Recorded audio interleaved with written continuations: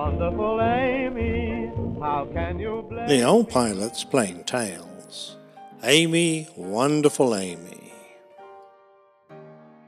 The 20s and 30s were times of radical societal changes, particularly in the freedoms that women then demanded. The suffragette movement, the contributions made by women in the First World War, and other dramatic events had clearly shown that forward-looking women were no longer going to be content with the roles that men decided they were suited for.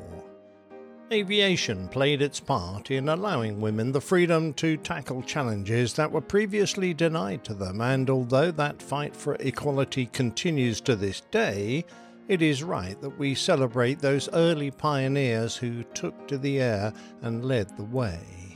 These early female pilots, and I've dedicated several tales to telling their stories, had to face not only the difficulties and dangers of flying such early aircraft, only a few decades after the Wrights' first powered flight at Kitty Hawk, but the prejudice of their male counterparts and indeed society in general.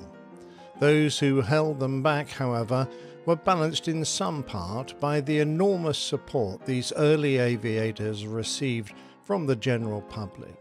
They were adored, and their daring achievements followed by vast numbers of ordinary people, amongst which would be a growing number of women determined to follow their lead in questioning the societal norms that had previously held them back. One such woman was born in Kingston upon Hull, usually shortened to just Hull, which lies in the East Ridings of Yorkshire, England. Its origins go back to the 12th century, and it had developed as a market town with a strong bent towards fishing and whaling, as well as being an industrial metropolis. She grew up in a middle-class family, the eldest of 3 daughters, born to a prosperous fish merchant. All the signs were that Amy Johnson wasn't going to follow the expected path. At school, she gained something of a reputation for being rebellious, and she went on to attend the University of Sheffield, where she was awarded a BA in economics. Whilst her first jobs were entirely conventional, her hobbies weren't, particularly after she met the rather eccentric comedian and actor Will Hay.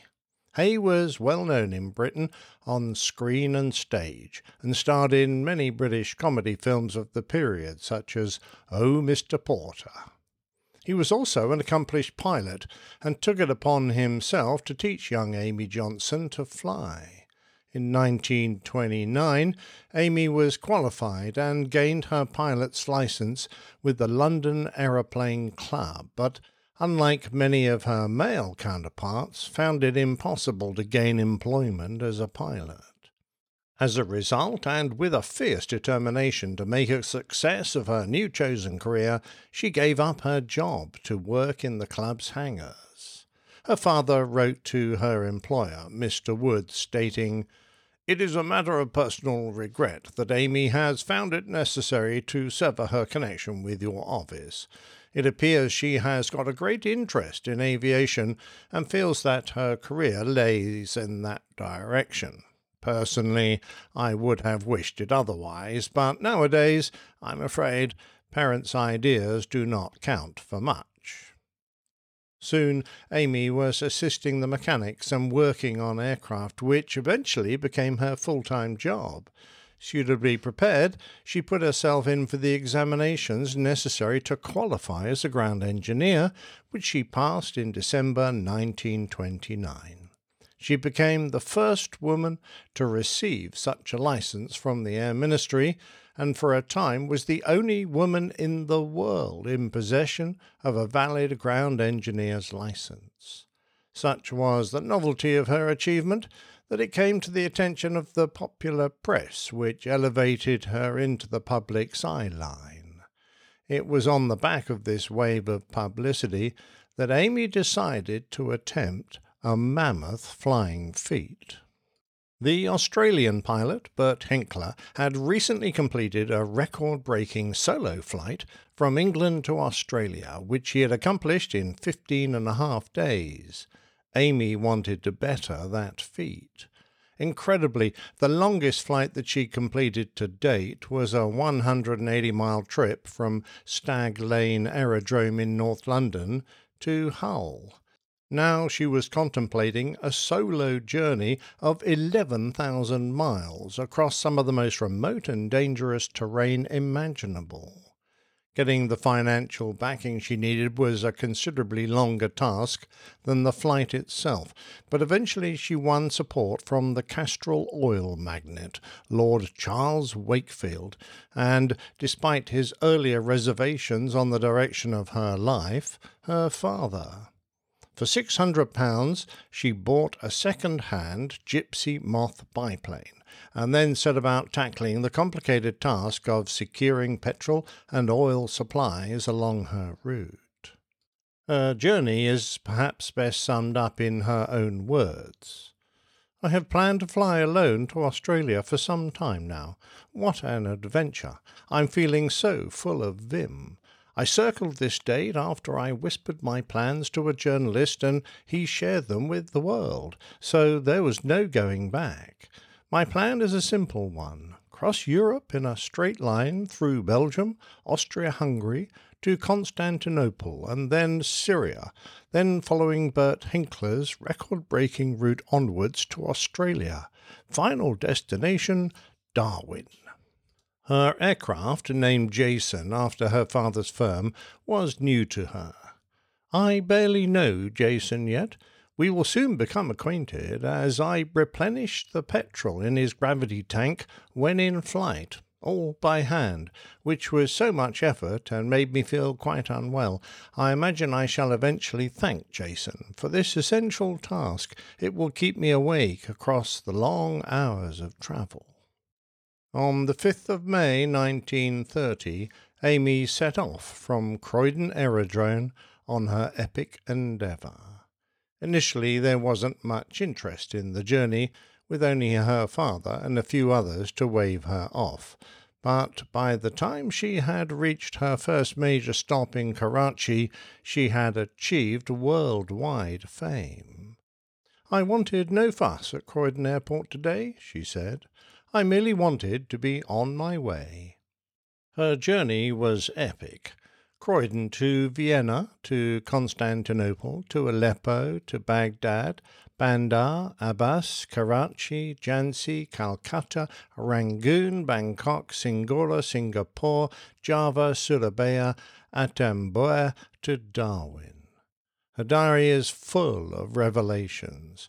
Crossing the Taurus Mountains, she wrote, "I turned a corner, straight into a bank of thick cloud.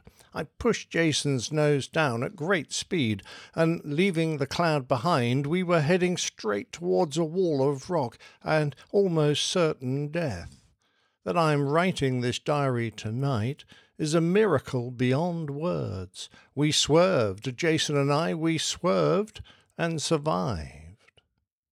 Crossing the Euphrates, she entered a desert area. "We hit some thermals, but I had no idea, as we were bumping along, where we were. I assumed, looking down, that this was unsurveyed desert. A sandstorm, too. When Jason plunged, he dropped like an elevator, cut loose from its cables. My goggles were covered in sand, and as I shook it away in order to see, we were just feet from the ground."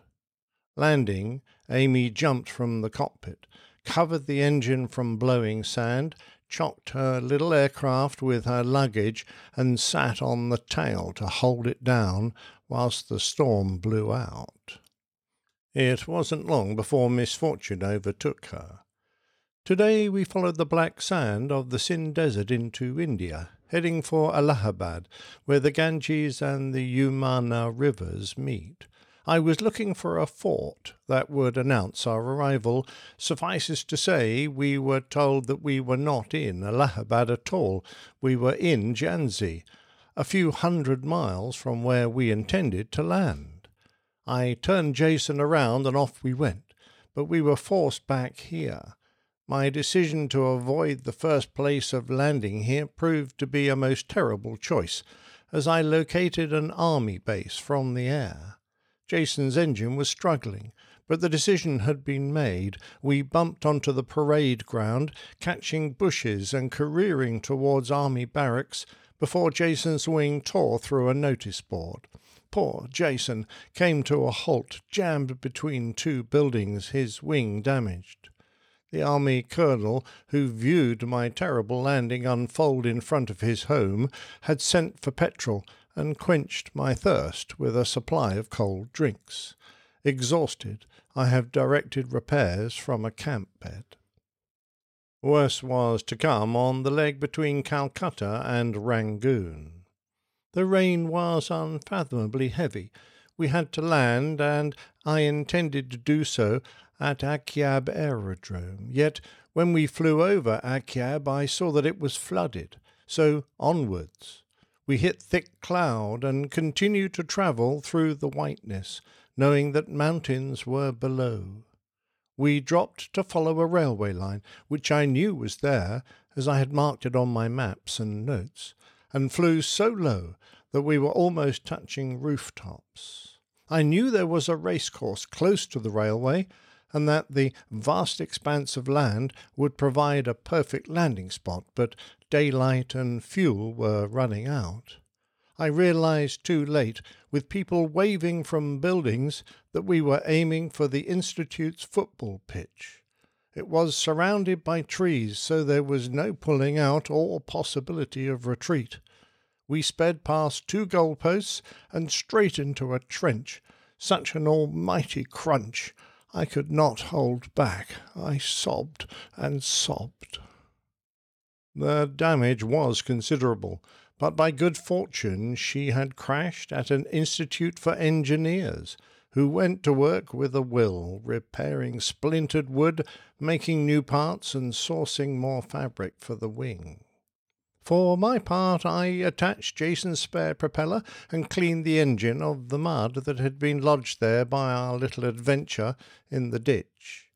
Amy knew, however, that the delay might be critical. I still fear these repairs could take some time, and that Hinkler's record will remain his. In an attempt to take a short-cut, Amy nearly ended up in the sea. Today I was lost over the Java Sea, having chosen to cross it as I reached the island of Bangka.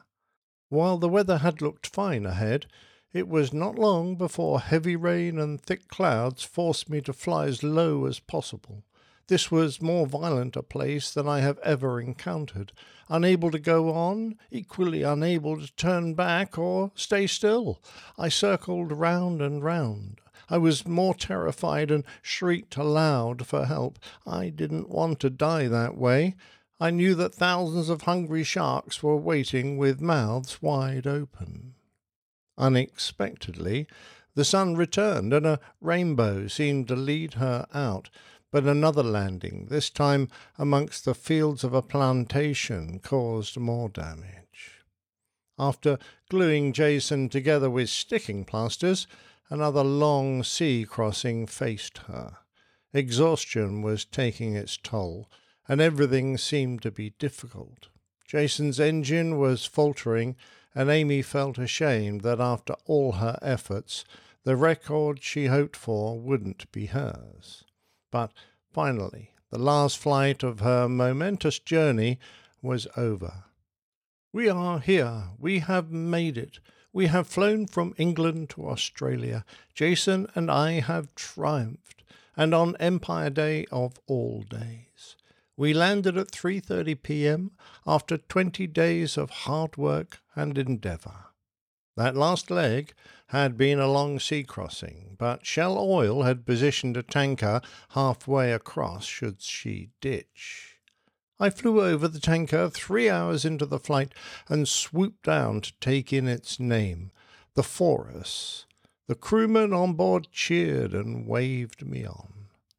Finally, I saw Melville Island, a small dot at first, growing larger. I egged on Jason by slapping the side of his fuselage. I stood up and cheered myself. I cried and laughed alternately, until I picked up the Point Charles lighthouse and turned towards Darwin. We arrived at Fanny Bay and from overhead picked out the landing spot amid a sea of faces looking skywards in our direction. And then I cried tears of joy, of excitement, of every possible emotion. I cast aside my goggles and jumped from Jason. In Australia at last.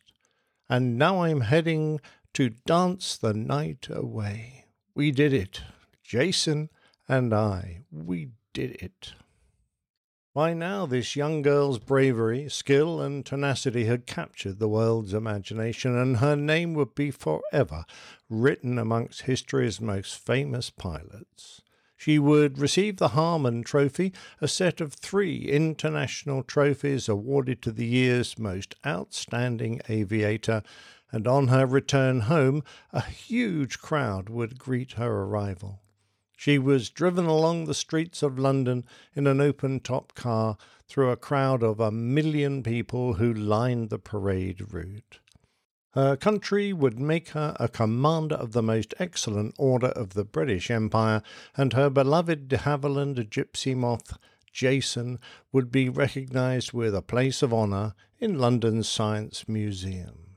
Amy would continue to make remarkable flights, flying from London to Moscow in just 21 hours before crossing Siberia and setting a record time for a flight from London to Tokyo.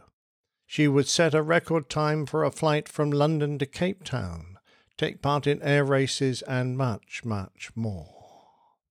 The Second World War put a stop to such events, but Amy stayed flying, first as a target for searchlight and anti-aircraft gunnery training, and then in the Air Transport Auxiliary, delivering new aircraft from their factories to RAF airfields. It was during one such flight that she died.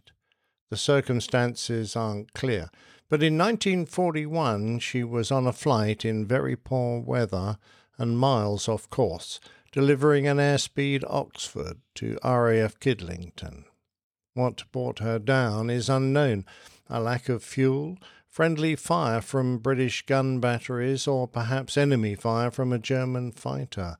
There are, unsurprisingly, other wilder conspiracy theories, but what we do know is that she parachuted into the freezing cold River Thames near a former ferry boat, HMS Hazelmere. She called out her name and they threw her a rope, but she couldn't hold on to it. She was drawn down into the propeller and disappeared, never to be seen again. The ship's captain had jumped in to help her, but with no luck. They dragged him out unconscious, and he subsequently died of hypothermia. Although the exact reasons for her death will always be a mystery, Amy Johnson remains an inspiration to generations of women who seek to follow her into her exciting world of aviation.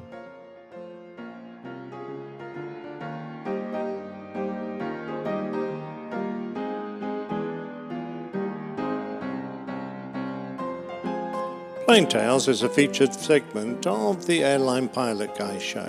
You can find out about that at airlinepilotguy.com.